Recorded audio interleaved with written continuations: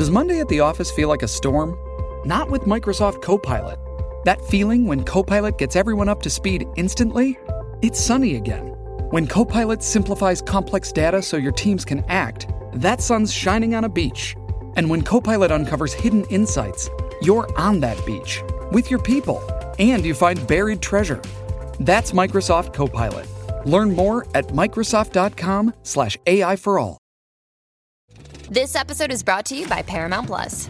Get in, loser! Mean Girls is now streaming on Paramount Plus. Join Katie Heron as she meets the plastics in Tina Fey's new twist on the modern classic. Get ready for more of the rumors, backstabbing, and jokes you loved from the original movie with some fetch surprises. Rated PG-13. Wear pink and head to ParamountPlus.com to try it free. Little Wing is now streaming on Paramount Plus. I'm in a period of emotional upheaval. Is that all the I don't care crap? A little adventure. Where are you going? I'm gonna steal a bird from the Russian pigeon mafia. Let's do it. Goes a long way.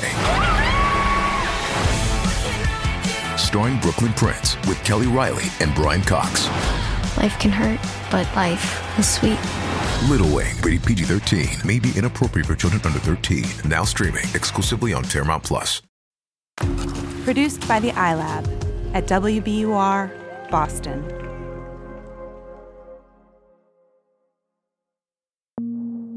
This is going to be maybe another ignorant question, but where does poke come from? Is that Hawaiian? It's a random question. Poke is a type of a raw fish, and it can be made out of any type of fish, of ahi tuna. This is Professor Tiffany Ng talking to me from Honolulu, Hawaii, a place I've never been and know very little about. Hence the ignorant questions. We're getting to know each other. Isn't there like a coffee drink that gets you stoned? Oh, I know what you're talking about, kava. Yeah, kava. Break down the kava for me. What's going on with kava? No. How do I get some of that?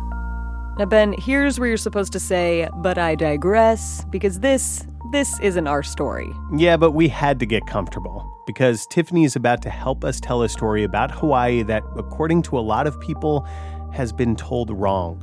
Maybe not told at all, for more than a century. It's a story about the most interesting man in the world that nobody has ever heard of. Or at least very few people outside of Hawaii.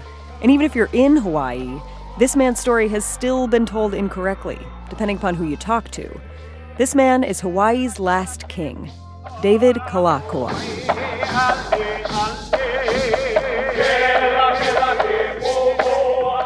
So every April, there's a huge hula competition. They call it a Merry Monarch competition, and it's named after David Kalākaua. That's one of his nicknames, the Merry Monarch. It noted his supposed propensity to drink and revel and gamble. Aha. But how did that kind of characterization begin? It was started by his enemies.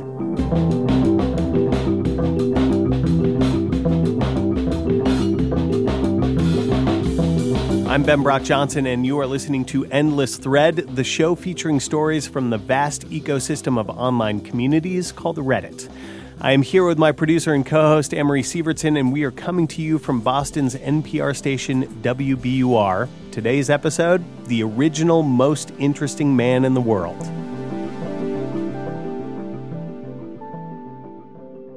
We are going to talk about this guy, who has an incredible story. He took a 281-day trip around the world. He embraced new technology in Hawaii and led a political fight for Hawaiian independence before effectively handing that independence over while looking down the barrel of a gun. He's also credited with bringing back Hawaii's original hula music, which you were just hearing a minute ago. And one of the interesting things we just learned about hula music is that it's not just a genre of music created in Hawaii. It's rooted in the island's mythology, in Polynesian culture. And legend says that hula was forged, literally, by Hawaii's volcano god. We also just learned that there are different kinds of hula. The woozy, wavy stuff with Western instruments, and the more percussive, traditional style. Hula is one of Hawaii's rich native traditions, which makes it kind of ironic in a way that David Kalākaua, Hawaii's last king, can be credited with saving something that is considered a form of oral history, only to have his own history be the source of confusion, debate, and controversy. Which is why we're hearing from Tiffany. My dissertation looked at 19th century representations of Hawaii's last king, David Kalākaua, newspapers, travel logs, and that comes out to about 1 million typescript pages. When you close your eyes, do you see like newsprint pages flying across the insides of your eyelids? Now, I'm going to triple check this pronunciation with you. Is it Kalākaua? So it's Kalākaua. Kalākaua. Oh, that's nice. Hey, you're quick. I'm getting there. Are you native? I am. I'm part Hawaiian. I'm also Chinese, and I've got some English in me, some Irish, Spanish, Portuguese, French. Wow. Yeah, but that's common here, because of my ancestors who came as immigrants. Hawaii's history is fascinating and, by some measures, heartbreaking. It was settled first by islanders from Polynesia, who eventually came into contact with European explorers and merchants. In 1820, the first missionaries arrived in Hawaii. And these missionaries were successful in Christianizing Native Hawaiians. And they were successful in developing relationships with the monarchs. Okay. And the monarchs began to trust them, these missionaries, and offered them government positions, and they accepted. What happens over time, according to Tiffany, is that the children of the Christian missionaries eventually come of age and take their own positions in the government of Hawaii. They run sugar plantations, and they become a small but powerful group of essentially white people who have a relatively big influence on what happens in Hawaii. There are also other factors. The missionaries brought diseases to the islands that killed a lot of native people. Racism was clearly at play here as well. So there were building tensions that informed a lot of what has happened in Hawaii over the last 200 years. By the 1870s, those tensions were palpable, and they were further complicated by a lack of clarity on who was going to be the next king of Hawaii. When the last of the Kamehameha kings, Kamehameha V, died, it went to a distant cousin. And then when he died without heir, the Constitution had provided that there would be an election. And an election for a king. And yeah, you had to run for king. This is James L. Haley. He's not from Hawaii, and he's not a native, but he wrote a book called Captive Paradise, A History of Hawaii. James is from Texas, and believe it or not, there are parallels. Well, Texas was an independent country for 2 months short of 10 years. And after all those years researching Texas, I thought, wait a minute, what about that other republic that was annexed by the United States? Which is what got me into looking at Hawaii. James and Tiffany both point out that King Kalākaua's rise to the throne wasn't just unique. It was controversial. Kalākaua was a distant relative of close advisors to the first king of Hawaii, Kamehameha I. He was a politician, but he was running against an actual queen, who was the widow of former King Kamehameha IV. She had the connection to the bloodline, but Kalākaua had a special skill set. He knew about American politicking, and he had been politicking in the legislature, making promises that he probably couldn't keep.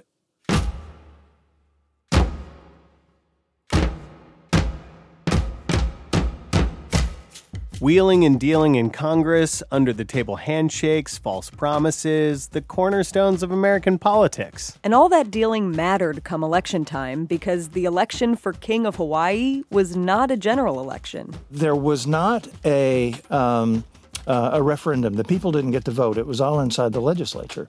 So Kalākaua won that election by 39 votes to 6. The result?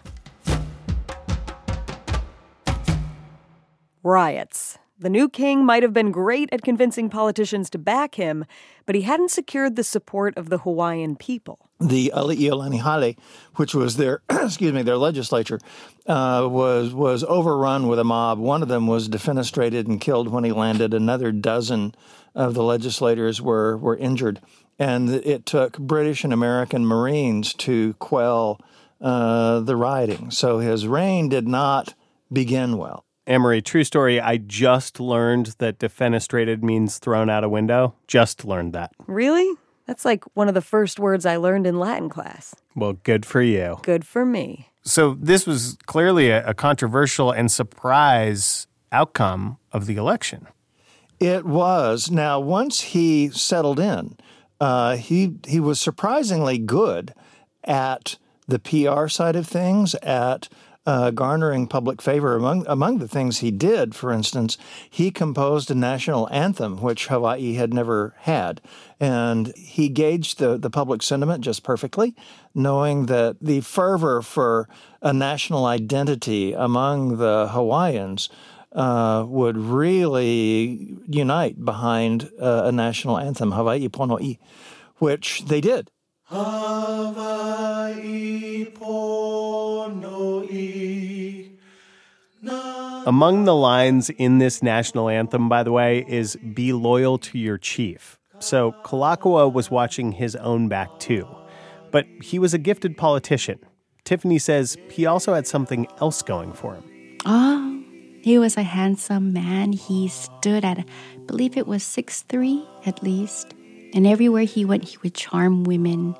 And women would love to dance with him. Sounds like he charmed you. Yeah, it does, doesn't wake up. And and his voice was melodic. He captured a lot of the people, he met.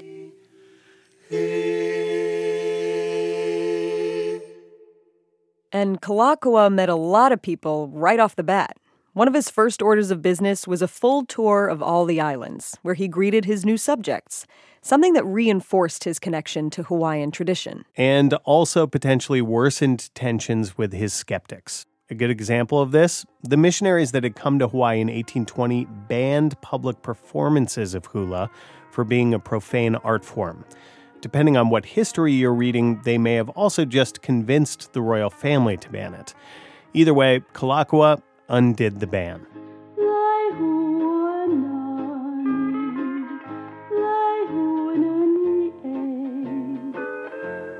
And he had it performed on the Royal Palace grounds for his coronation and for his birthday. And there were week-long festivities, day and night.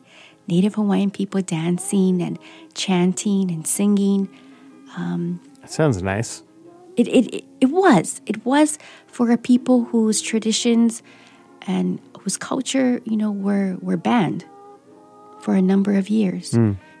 So this kind of nationalism was huge for the Hawaiian people.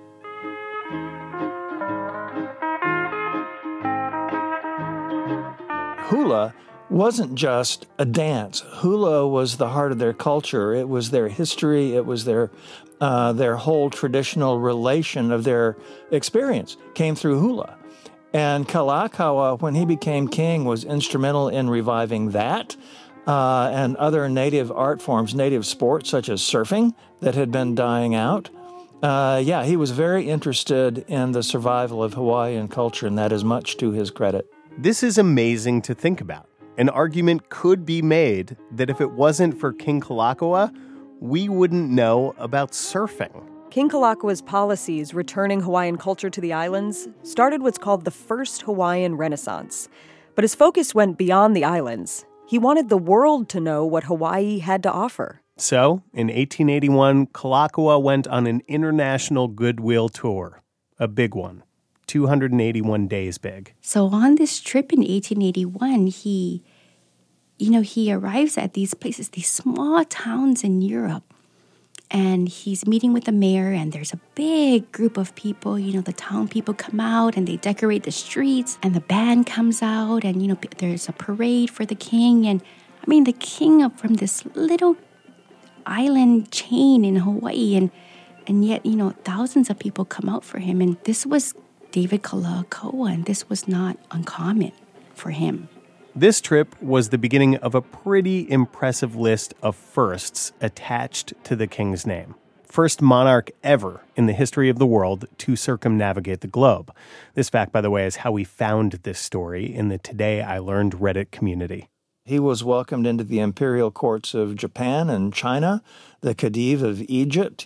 Kalākaua was also the first reigning monarch to visit the U.S., and early in his reign, he signs a reciprocity treaty with the U.S. that explodes sugar production in Hawaii and also brings more power and influence to plantation owners that don't necessarily love some of his other policies. Right, which we'll come back to. Also, on one of his trips to the States, Kalākaua meets a guy named Thomas Edison. He was also very enamored of technology. In fact, when he built the Iolani Palace, it had electric lights and running water before the White House did in Washington. Hawaii's Royal Palace, one of two Hawaiian palaces that are the only royal palaces to this day in the United States. Very soon after he became king, there was a scientific delegation came to Hawaii to watch the transit of Venus across the surface of the sun. And he was so fascinated by the instruments and what these people were doing and their calculations that he really made a nuisance of himself to the scientists who had been given, free accommodations and stuff like that. He was fascinated by that kind of thing. So this is all interesting evidence of the real mix of Kalākaua's character. On the one hand, he's doing his work to reintroduce ancient culture and customs in Hawaii. And on the other, he's a techie, worldly person, fascinated by the future. Here, he's signing treaties with the U.S., but then over here, he's strengthening ties with countries that he hopes will protect Hawaii from being annexed by the U.S. But the American business community in Hawaii was incensed that he was out there spending all this money. He's just a wastrel. We ought to be running the country because we're white and we're Americans, and these dark people can't do it for themselves, which is a very live sentiment, by the way. And this is where Kalākaua's story gets even more complicated. The history of politics is a history of popularity and betrayal. More on that betrayal in a minute.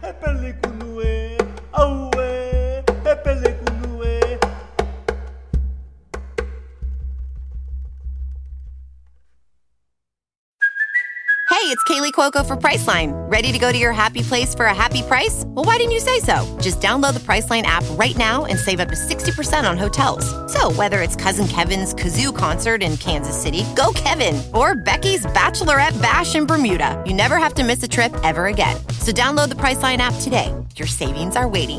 Go to your happy place for a happy price. Go to your happy price, Priceline. The world's clean energy future relies on ancient elements still in the ground. Without mining, there will not be a clean energy transition. But pulling them out of the ground comes at an environmental and human cost. Mining is intrusive, but the results are the building blocks for products that we use every single day.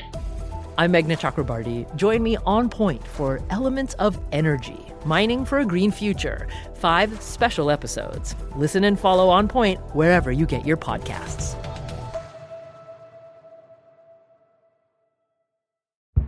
Did you kill Marlene Johnson? I think you're one of the first people to have actually asked. From WBUR and ZSP Media, this is Beyond All Repair, a new podcast about an unsolved murder that will leave you questioning everything. Somebody should be in jail for murdering my sister. A woman who's never been believed. As long as they think I have done this, then they're not looking for who actually did this. And that's what makes it a cold case. No, it's a botched case. And a search for the truth, once and for all. Wow, it just gets more interesting. Beyond All Repair. Listen and follow wherever you get your podcasts. Be careful. You're digging in a place that's been very peaceful for a while. Do it anyway. Dig.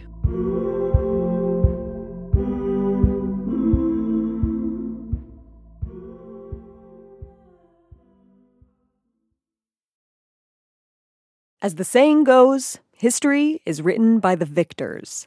So remember at the very beginning when Tiffany mentioned that one of Kalākaua's nicknames, the Merry Monarch, came from a reputation for drinking and gambling? Well, there are a lot of stories like that, about his lack of self-control, even from when he was a kid. His childhood nickname among his the other children in the royal school, his nickname was Taffy. Taffy? Taffy, for his sweet tooth. Depending, again, on where you're getting your story from, Kalākaua was almost opposite things. He was handsome, or not. He was a shrewd politician. He wasn't. He brought about the first Hawaiian Renaissance, or he sold his country out. To say that there are sensitivities about how Hawaii's history is written and who has been writing it is an understatement. Here's James Haley again. Most of the scholarship has been Anglo. They don't speak Hawaiian. And so there is this wealth of documents lying all over the state that need to be picked up and read and assayed for their historical import and all that sort of thing, because their voice hasn't really been heard yet. Tiffany says that she took a class as a graduate student at the University of Manoa about the Hawaiian monarchy. Everyone had to do an oral presentation. Unknowingly, we all chose David Kalākaua. Okay. And they went first, and they were trashing him left and right. And I thought, how can this be? You know, at the center of Hawaiian education, this is the University of Hawaii. How can, these Hawaiian majors, Hawaiian language majors, Hawaiian studies majors, how can these students be learning this kind of, information? Where did this come from? Part of where it comes from is one of the most infamous moments in Kalākaua's rule, and the rumors that his enemies started to basically create that moment. It's called the Bayonet Constitution. It started in some ways because the king wanted more financial power. The powerful business interests in the government were accusing the king of being wasteful. Meanwhile, the country is grappling with the growing industry around a powerful and popular substance, opium. And the king jumps into the process for licensing opium in Hawaii. He cuts a deal with one supplier while other parts of the government want another supplier. And a lot of stuff happened, which we won't go into, but suffice it to say that this opium deal was the last straw for the business powers in Hawaii, which, remember, were closely connected to descendants of the missionaries. And those business powers set out to not only undercut the new opium policy, but also to attack the power of the monarchy itself. And so this white oligarchy, or this small group of powerful businessmen, they're getting nervous. And they're getting desperate and very anxious. And they write up their own constitution. And they take it to King Kalākaua at 2 a.m. on July 6, 1887. They go into the palace and they find the king and they hold him at bayonet, at gunpoint. And they force him to sign this constitution. Whoa. And he does. He does because, many reasons. But in essence, they've taken over his executive powers. They've changed the voting rights. And really now all we have is a king who reigns but doesn't rule.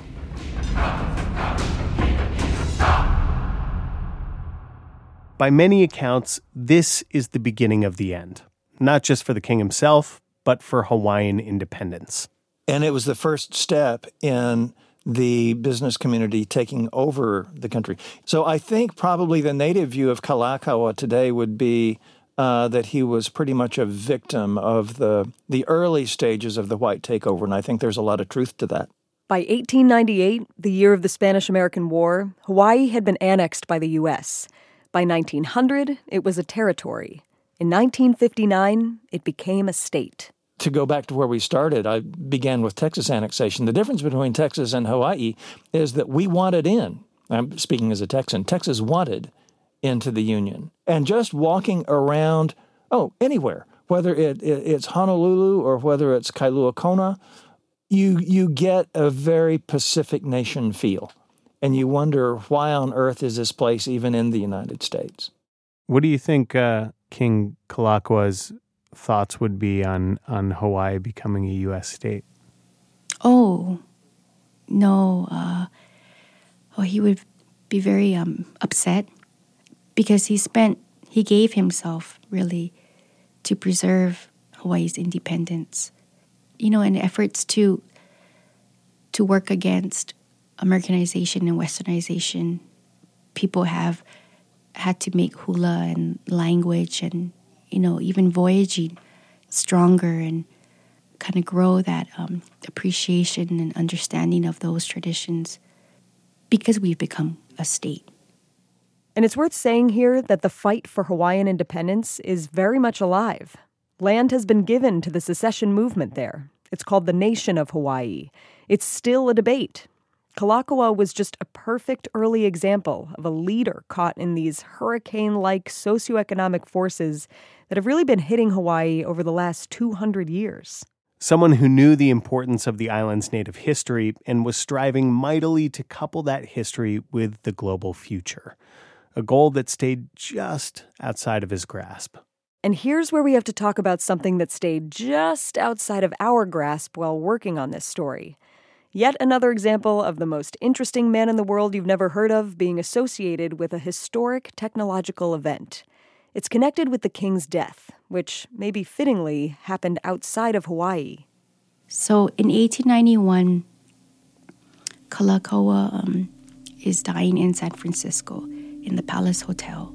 And the innovative man he was interested prior to then in this voice recording that Thomas Edison was, popular for. And Kalākaua on his deathbed was asked, if you had the opportunity to record your voice, would you accept it? And he said yes. And so they brought the recorder to his hotel room and asked him to say something. And he was very ill at that time. And what he said was, in Hawaiian, tell them that I tried. And that's all he said.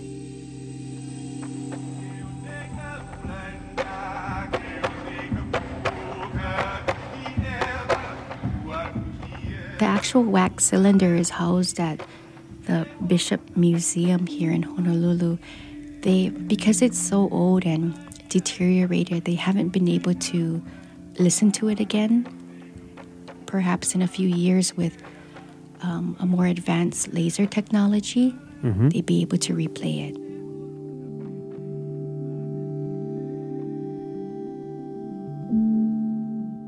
Amory. Ben.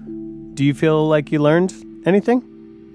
I learned a great deal.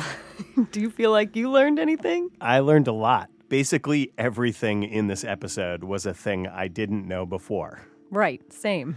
This is a good moment to shout out some Redditor comments, by the way, that helped to inspire and inform this episode. Cool? Cool. All right, I'm going to start with Square White Shoe, who wrote, TIL Hawaii had a kick-ass looking king, which I think is objectively true, actually. Yeah. And how about H. Kedi, or H-K-E-D-I, who wrote in part, I see Kalākaua as a vital bridge for Hawaii in its past. He managed to balance traditional ways with the massive changes in the world that happened in the late 19th century. Also seems objectively true. And here I thought was an interesting exchange. Flange, I think it is. Yeah, I like Flange. Flange wrote, I must be ashamed to my land. I'm Hawaiian and had Hawaiian history classes, and I didn't even know this. And then CKHK3 responded, don't worry, it's okay. Most natives don't know the history, especially if you went to public school. Public school pushes the westernized agenda. Many natives learn the history and culture either from their families or on their own. One question I have is, do we have any right to tell this story? It's a fair question. I think, it's a story that deserves to be heard. And I think for now, I'm glad we did it. I, as we said, we learned a lot. I hope other people learned a lot too. And I'm sure that we'll learn a lot more as the years go on. That's what I was hoping you would say. Why? You think we have no right? No. Let's just rewind the tape. I feel the same way. And I also think that what is interesting about this story to me is that Hawaii's history is, I think, not that well known by random people on the mainland of the U.S. And it's now maybe not necessarily as a good thing, according to some, but it's now part of our country. And so we should know about this stuff. Right on.